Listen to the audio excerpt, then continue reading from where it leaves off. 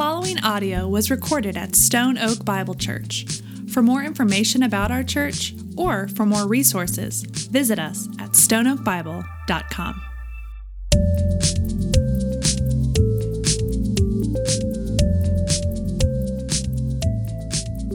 want to thank you for singing with us.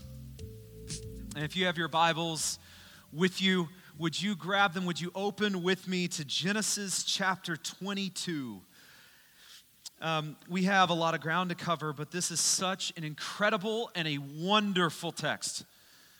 One of the most pivotal moments in all of Scripture that we get the privilege and the joy of looking at. It's a story about faith. It's a story about our God, and it's a story that will challenge us regardless of who you are. Regardless of where you are in your faith, I encourage you and I challenge you to approach this text asking that God would speak, that he would move. I believe God has something specific for us this morning. I really believe that. And to that end, before we get going, I know we just stopped and paused for prayer, but I think it's important that as we turn our hearts to this text, that we just stop. We come to him and we ask him to help us. And so would you just pray with me? Lord, we pause and we thank you for this great moment, this great day. We thank you for this moment that we get to come together as your people, called, set apart, redeemed. Lord, you are holy, perfect, and good. And this morning as we come to your word, we ask that you would speak and move. We are not here to hear from any man. We are here to hear from you. And so, Lord, we ask that you would speak. We ask that you, through your Spirit, at work through your word, would change us, challenge us. Lord, would you give us the eyes to see, the ears to hear, the strength and the courage to apply. And most of all, Lord, would you give us the faith to believe. And we thank you. It's in Christ's name that we pray. Amen. Amen. Well, as we turn our hearts to this story, have you ever been in a place in your life when just all the stars align? Everything is clicking and things are awesome. Have you ever been in that place? Some of you might be in that place right now. Things are just good. Maybe it's the honeymoon season of a new job that you've been wanting, and God shows up, and now things are just great. Maybe it's your literal honeymoon season with a new spouse. Maybe you just started a new relationship, and it's just awesome. Maybe you got into the community. You bought the house that you've been dreaming about, and that house has no problems. It is perfect in every way, shape, and form. Maybe you worked hard for a promotion, and you got it. Whatever it may be, that season that is just smooth. God just showed up. Things are going well. Things are coming together. You feel stable. If you've been there, praise God for those seasons. Praise God for those seasons of life. And that is the season that Abraham was in as we roll into chapter 22. God had just showed up. In fact, in the first verse of chapter 22, it says, after these things. What are these things? What should we think about when it says after these things? Well, this is right after God had just miraculously fulfilled his promise. I mean, God made him a promise. They believed and they waited and they waited and they waited for 25 years. They waited. And then just in the right moment, just in the perfect timing, God's timing, we read in chapter 21 that the Lord visited Sarah and did exactly what the Lord had promised to do, and they had a son named Isaac. Just in the right time, just in the right moment, God fulfills this promise because our God is a promise-keeping God, always. Always. He is faithful to fulfill his promises. And here in God's word, God keeps his promise to Abraham and Sarah. As unlikely as it was that a 100-year-old man would have a child, as unlikely as it was that a 90-year-old woman would be able to have a child, as unlikely as it was, God fulfills this promise, and a baby was born, and a wonderful plan of God is unfolding. We're left in this moment, they laugh with joy. They just laugh, the joy of the Lord, just laughing. We even read the verse right before our text in verses 33, 34. It says, Abraham planted a tamarisk tree. We have oak trees here. I have no idea what to tell you about that one. But he planted this tree in Beersheba and called there on the name of the Lord, the everlasting God. All things were right. He's planting worship trees, right? And then in verse 34, and Abraham sojourned many days in the land of the Philistines. All things were right. All things were as they should be. They had a son, the promised son. They had been blessed. They had the land. After 100 long years, Abraham reaches that finish line. And it's all there. He plants a tree, calls on the name of the Lord, worships the Lord. And right after that, we get to our text in chapter 22 that says, and after these things. And after these things. Well, what happened after these things? Well, after these things, our text says God tested Abraham. Now, does that make anyone else just stop and go, wait, can God do that? Does he do that? Does he test his people like that? Anyone else read that and just kind of stop and think, has God ever tested me like that? Could he be testing me like that right now? Anyone think that? Maybe we should. Maybe we should. God tests Abraham. Why? Why would God do that? In this time, everything's good. The worship tree just got planted. It's good. And why would God do this? Let's not get ahead of ourselves. We'll continue on in our text here.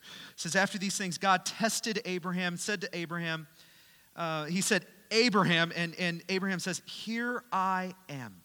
Here I am. Then, verse 2, he said, take your son, your only son, Isaac, whom you love, go to the land of Moriah and offer him there as a burnt offering on one of the mountains of which I shall tell you. God says, Abraham, take your son. Your son. The one that was promised to you. The one that was born to you. The answer to prayer. Take your son. Not just your son. God drills it a little deeper and says, your only son. The only one who is the fulfillment of the promise. The only one you had been waiting on for 100 years. Take your son, take your only son. Not only that, it's not just your son, he's not just your only son, but the one whom you love. You can sense that the Lord is kind of drilling this test down deeper and deeper and deeper. Take your son, your only son, Isaac, whom you love, and offer him. God is essentially saying, take the fulfillment of the promise and give it back to me. Give it up. Take the promise that I have fulfilled and give it up. Job, if you remember in the book of Job, Job has this line, the Lord gives and the Lord takes away, right? There's perhaps no greater example than this. What on earth would have been running through the mind of Abraham in a moment like that? Conflict, confusion. We'll get to that in a moment. I won't get ahead. For now, what I want us to see here is that Abraham listened and then obeyed. And we see Abraham take the first step of obedience. Sometimes that first step is really hard. We see Abraham taking here the first step. It says, Abraham rose early in the morning, saddled his donkey, took 2 of his young men with him, and his son Isaac. And he cut the wood for the burnt offering and arose, went to the place of which God had told him. Verse 4, on the 3rd day, Abraham lifted up his eyes and saw the place from afar. Then Abraham said to his young man, "Stay here with the donkey. I and the boy will go over there and worship and come again to you." And Abraham took the wood of the burnt offering and laid it on Isaac his son. And he took in his hand the fire and the knife, and they went both of them together. And Isaac said to his father, Abraham, "My father." And he said, "Here I am, son." And he said, "Behold, the fire and the wood, but where is the lamb for a burnt offering?" And Abraham said, listen to this, church, "God will provide for himself the lamb for a burnt offering, my son." Church, yes, he will. Before we move further in this, hear me, church. When the Lord tests, the Lord provides. When the Lord tests us, the Lord will provide for us. When there is a testing, church, there is a provision. And sometimes even the very thought of us being tested by the Lord is an incredibly daunting thing to even try to wrap our minds around. But listen, I want us to think about this together. How many know the way to grow your faith? Anyone know the trick? Church, so often the way to grow our faith, the way to increase our faith is to exercise our faith. We trust our God, right? We trust him, and then so often we're given more than we ever expected in our lives. And here's the beautiful thing. Again, when we're tested, there is provision. So the Lord provides. We're given more than we were expected. But then through his sovereign grace, he provides. We make it through, trusting God even more. It's kind of the cycle. It's having our faith strengthened. Every man, every woman of faith that we look back on in history, that we know in our lives, every man and woman of faith is a man or a woman who has endured, who has been stretched, who has been tested. It's like a person with gigantic biceps. Those are not accidental. That doesn't happen without exercise. Some of you maybe, but for the majority of us, no, right? That kind of faith comes through fire. It comes through testing. Our faith increases as it is exercised, and with every test comes provision. Abraham was soaring high in his life, and God had a plan to take him even higher. Now, it did not feel like that in this moment. His faith was about to be stretched to its breaking point, but as a result, you know what happened to Abraham? Abraham became this resounding example of faith for millions upon millions of people, thousands upon thousands of years. Our faith increases as it is exercised, and with every test comes provision. I want us to look at this. Verse 8. So they went both of them together. Verse 9. When they came to the place of which God had told him, Abraham built the altar there and laid the wood in order and bound Isaac his son and laid him on the altar on top of the wood. Then Abraham reached out his hand and took the knife to slaughter his son.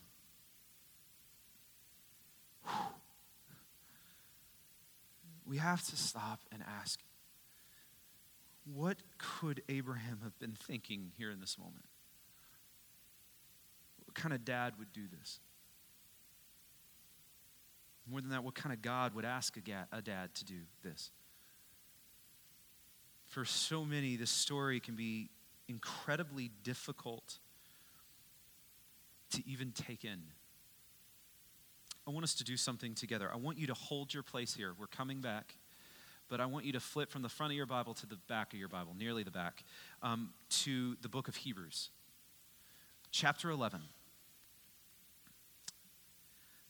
This has often been called the Hall of Fame of faith, the Faith Hall of Fame. And in this chapter here, there's these stories of just absolute giants of the faith.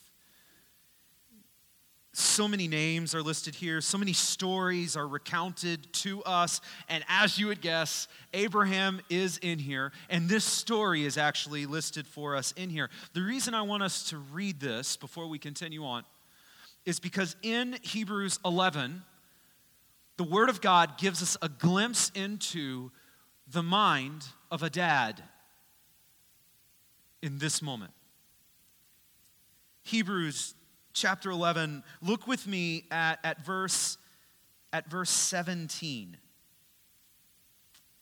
By faith, when he was tested,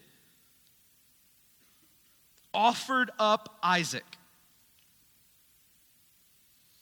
And he who had received the promises was in the act of offering up his only son. Same thing we just read. Of whom it was said, through Isaac shall your offspring be named.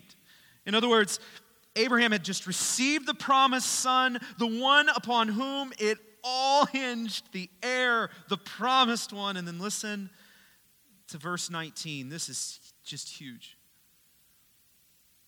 He considered that God, this is Abraham, he considered that God was able even to raise him from the dead, from which, figuratively speaking, he did receive him back. Abraham thought, just take this in. Abraham thought, well, God, this doesn't make any sense. I know what you said. I know what you promised. I know who Isaac is. I know that he is the one. I know. And I believe you. I have faith in that. What you're asking me to do makes no sense. None. I know what you have promised me. I know what you have done. I know what you have said. And now you're asking me to do this. But I know that if you're asking me to do this, you're just going to raise him up. You're just going to come through with another miracle again. In other words, Abraham's faith was so strong in the Lord that he knew our God can do all things, conquer all obstacles, all of them to fulfill his promise, even if that means a couple having a baby when they're 100 years old. Check, done. Even if that means bringing my son back to life. If that's your plan, you're going to do it. And Abraham believed. Abraham believed. He believed, in other words, that this was not the end. This was not him saying goodbye to his son. It made no sense. It was confusing, but he stood on the promise of God and he believed. He did not know what the Lord was doing. He did not know the Lord's plan, but he believed. It was only by faith in God that Abraham could do this. His faith was tested. His faith was stretched. And Abraham believed. Not only did he believe, but Abraham obeyed. And he obeyed all the way to the very end. I want you to think about this with me. It takes a lot of faith and obedience to take that first step.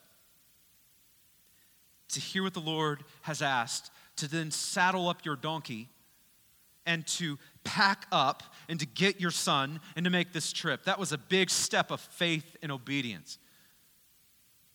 It takes even more faith and obedience to get there on said donkey, get off the donkey, grab your son, load up, and make that trek to the final place. When Abraham knew what was at the end of that final destination.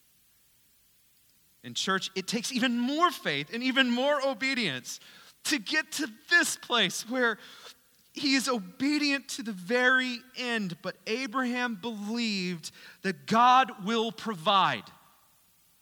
He believed it. So Abraham obeyed. Now, flip back with me to Genesis 22.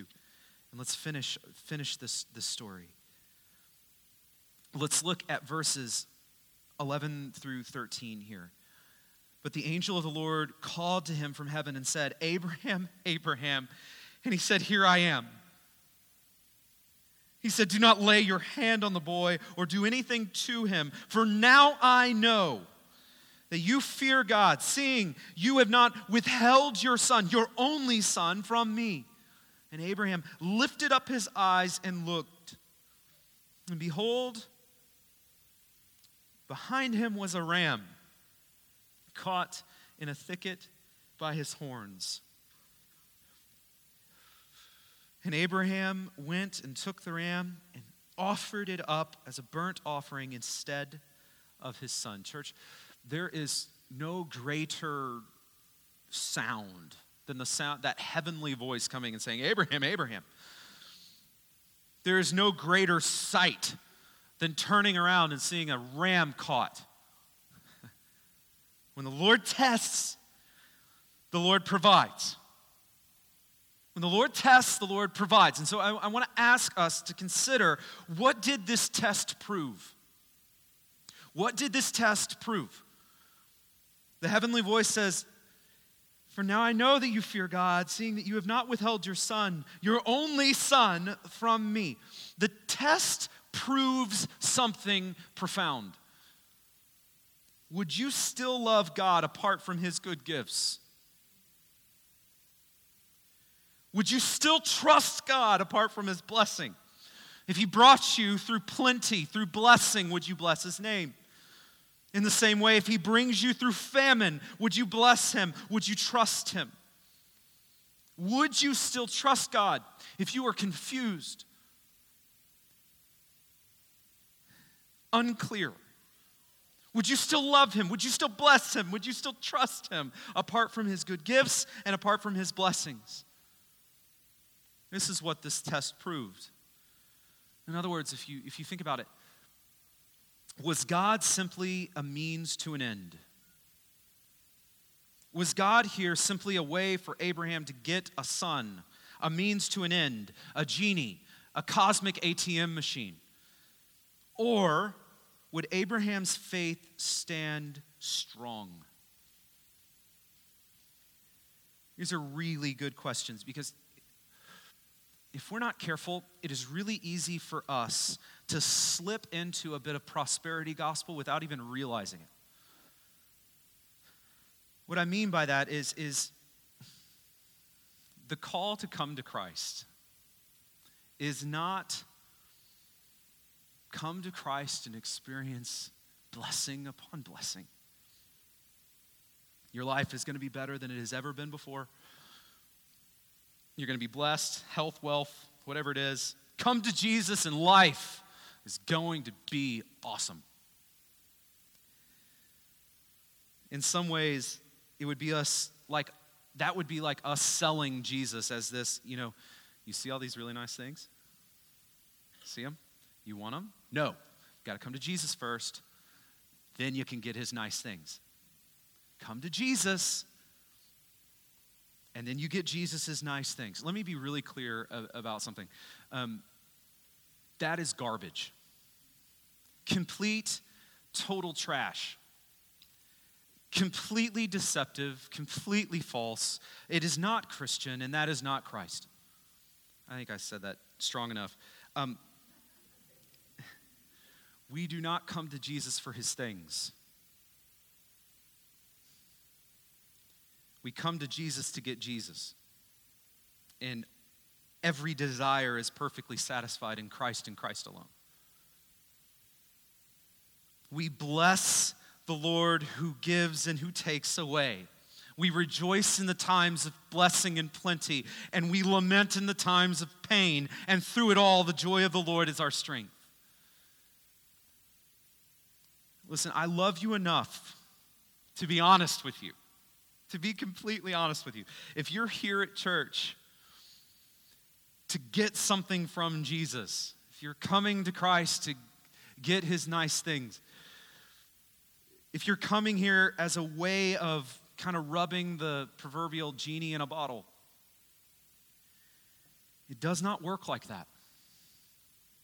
We have missed it. we are missing the great joy of the gospel. We are settling for a downgraded, second grade, counterfeit version of the truth. Jesus Christ is our prize. Jesus Christ is our prize. Through thick and thin, come to Jesus and get Jesus now and forever. Nothing that you can give me would make that better.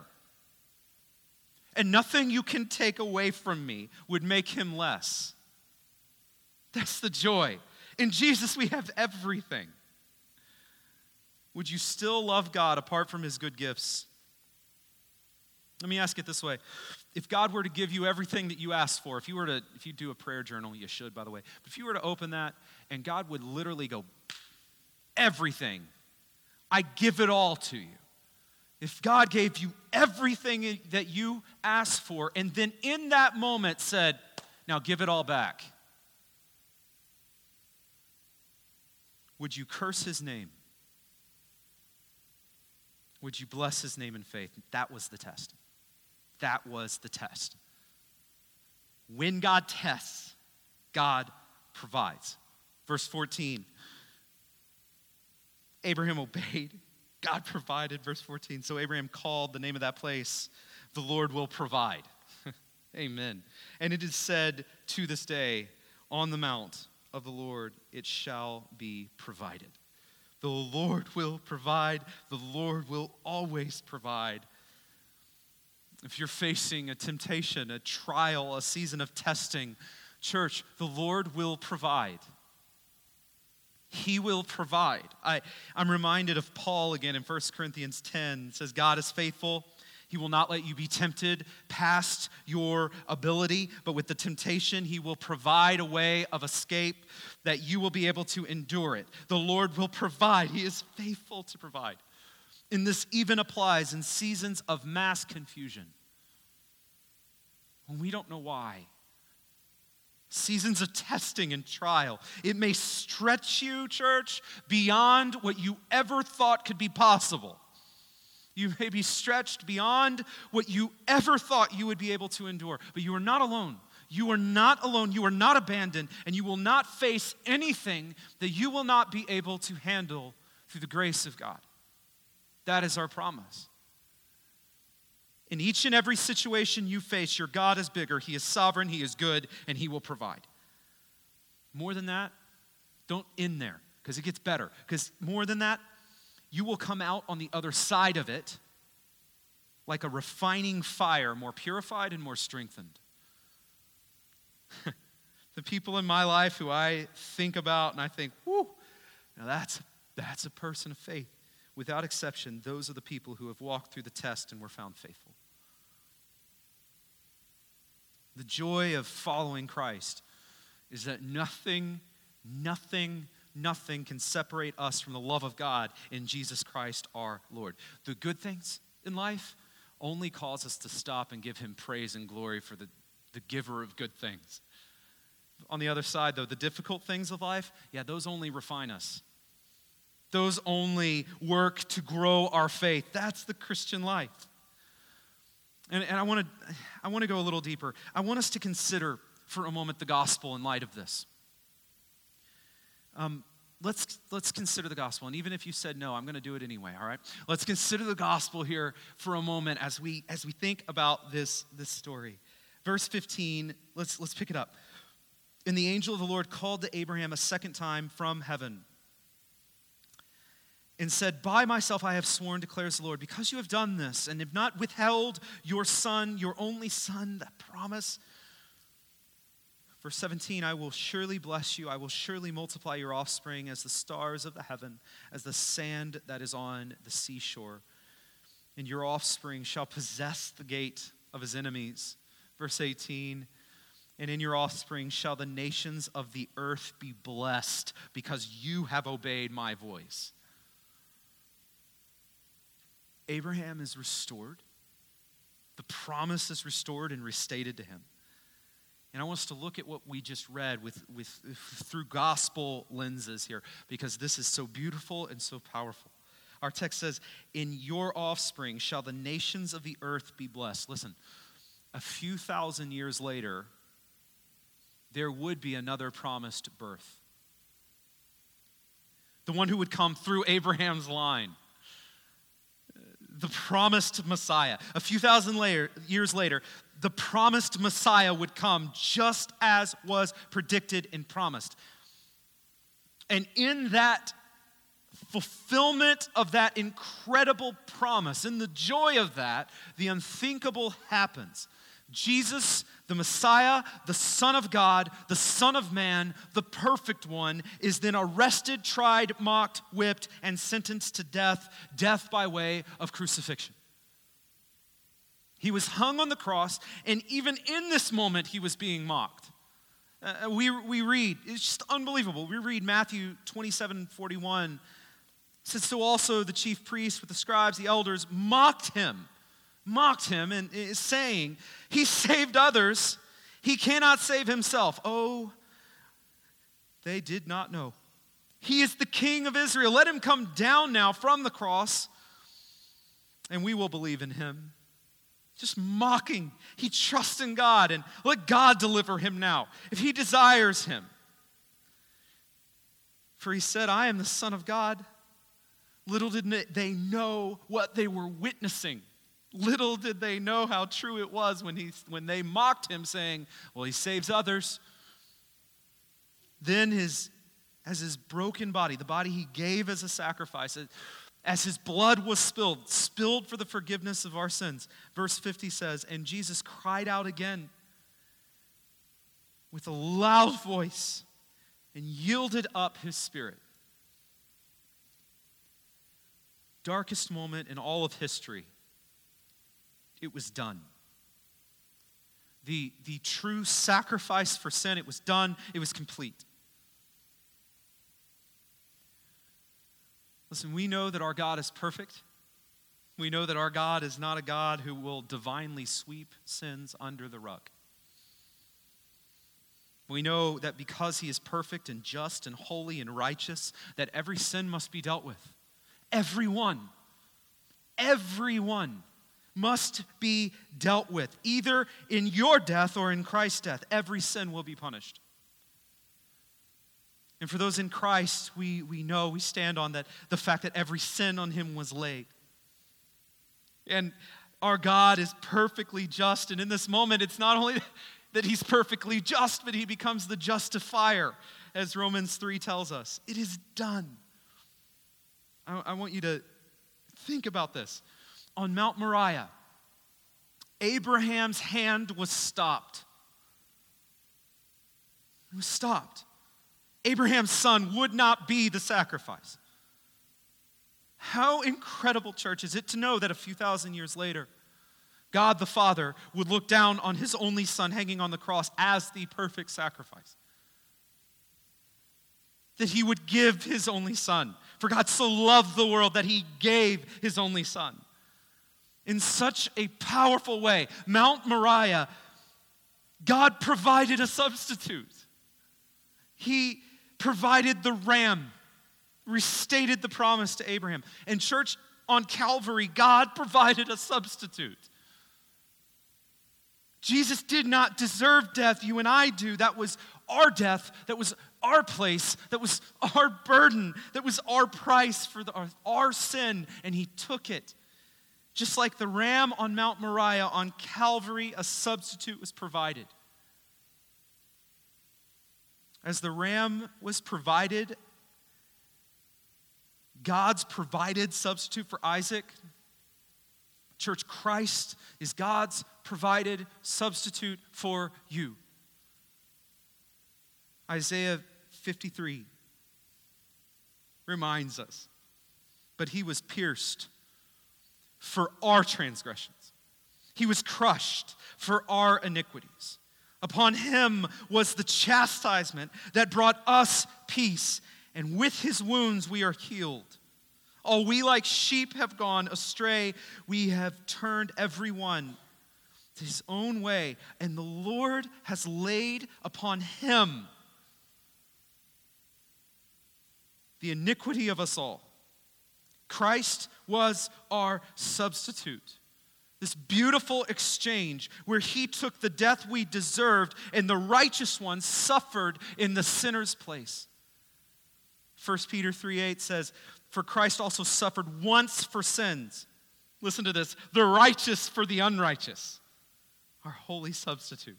"That he may bring us to God, being put to death in the flesh, but made alive in the spirit." Jesus Christ is our substitute. And he didn't just only take on the death that we deserved. He didn't just, in him we don't only just stand forgiven. It was more than that, because through Christ we are not only forgiven, pardoned, but we are made righteous. He took the death we deserve and in exchange gave us his righteousness. In 2 Corinthians 5:21 says, "For our sake he made him to be sin who knew no sin, that in him we might become" what? Not just forgiven, not just pardoned. What does it say? That in him we might become the righteousness of God.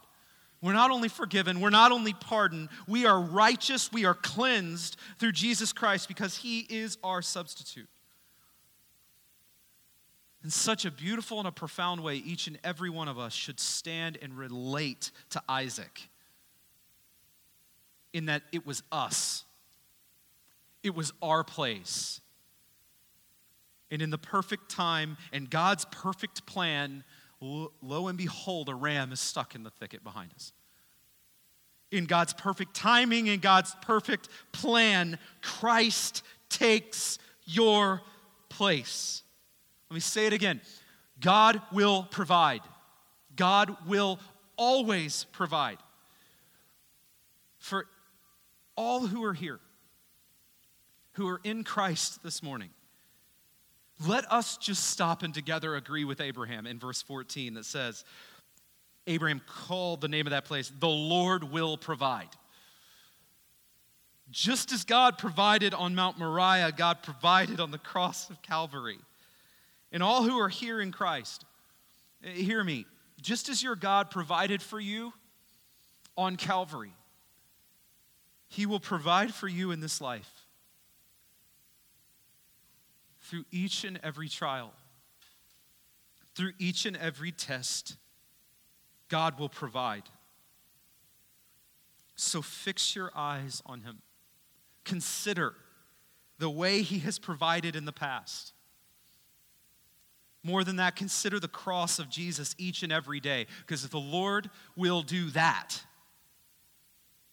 should he not give you all the things? And as Abraham, trust him, he will provide. Listen, you may be in a really tough season right now. And I know that some of you are.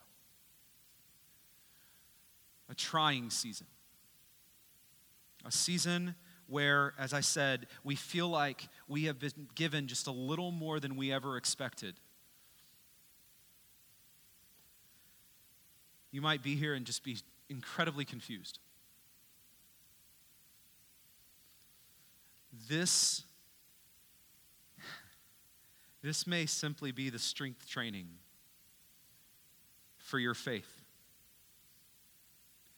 That God wants to cause you to soar even higher in your faith. Strengthen you like a refining fire that God will provide. Church, keep walking in obedience. It's not for me to give you the answer as to why. I'm not even going to make up something. God has a plan, and when he tests, he provides.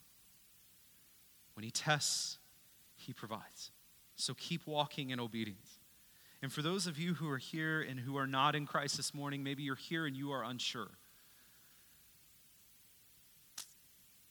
I'm about to give you the most brutally honest gospel call I can possibly give you, okay? I plead with you to come to Christ. Not for good health,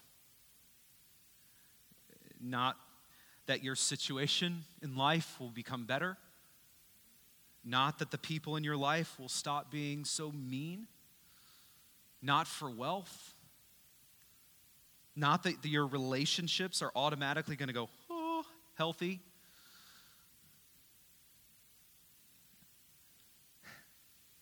It's not that I'm promising that all things are going to get easier, like this is some magic pill. I'm not going to promise any of these things to you. I plead you to come to Christ because Jesus Christ is worth it. He's worth it. I plead with you to come, as Psalm 34:8 says, taste and see that the Lord is good. I plead with you to come and taste and see that he is good, that he will satisfy your soul perfectly and completely, give you a new heart, and get this, call you to a new purpose. I plead with you to come to Christ, to experience Christ, to know Christ, to walk with Christ. God will provide. He has provided.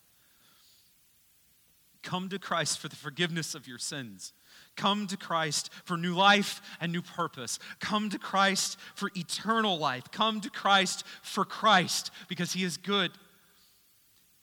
He satisfies. He is more than enough to satisfy your soul. He is peace. He is hope. He is love. Come to Christ.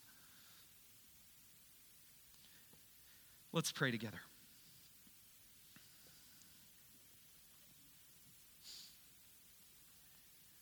Lord, so often as I get the great privilege of standing up here and preaching your word, so often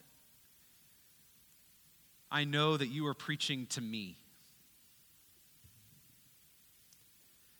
Through prep and even this morning, Lord, you are doing a work, and I am grateful, but Lord, I am so challenged right now. And I just pray for all of us. Lord, I know that so many of us pray the prayer, would you grow our faith? Would you grow our faith? Would you grow our faith? And then we complain like crazy when you give us the test to do it. Lord, I pray that you would help us to not enjoy the test, but to hold strong in the faith through each and every situation of life, knowing that you are sovereign, knowing that you are good, trusting that you have a plan, even though we can't see it, even though we are confused. Lord, would you help each and every one of us this morning to lay our lives out before you, to surrender the fact that we do not have the full perspective, but you do. To surrender the fact that we don't even know what is good for ourselves, but you do. To surrender to the fact that you are doing a work, and the work that you've begun, that you are faithful to complete it in Christ Jesus. Would you help us, Lord? Because so often our cry is we believe, Lord, help our unbelief. Well, this morning, for anyone here who is in that place, Lord, we believe. Now, Lord, would you help us? As with Abraham, would you give us the faith to take the first step of obedience, followed by the second, followed by the third, knowing that in each and every step that you are teaching us, growing us, you are faithful, and that when you test, it is for our good, and you will provide. Lord, we stop and just acknowledge that you are such a good God. Lord, teach us how to trust you more. In Jesus' name, amen.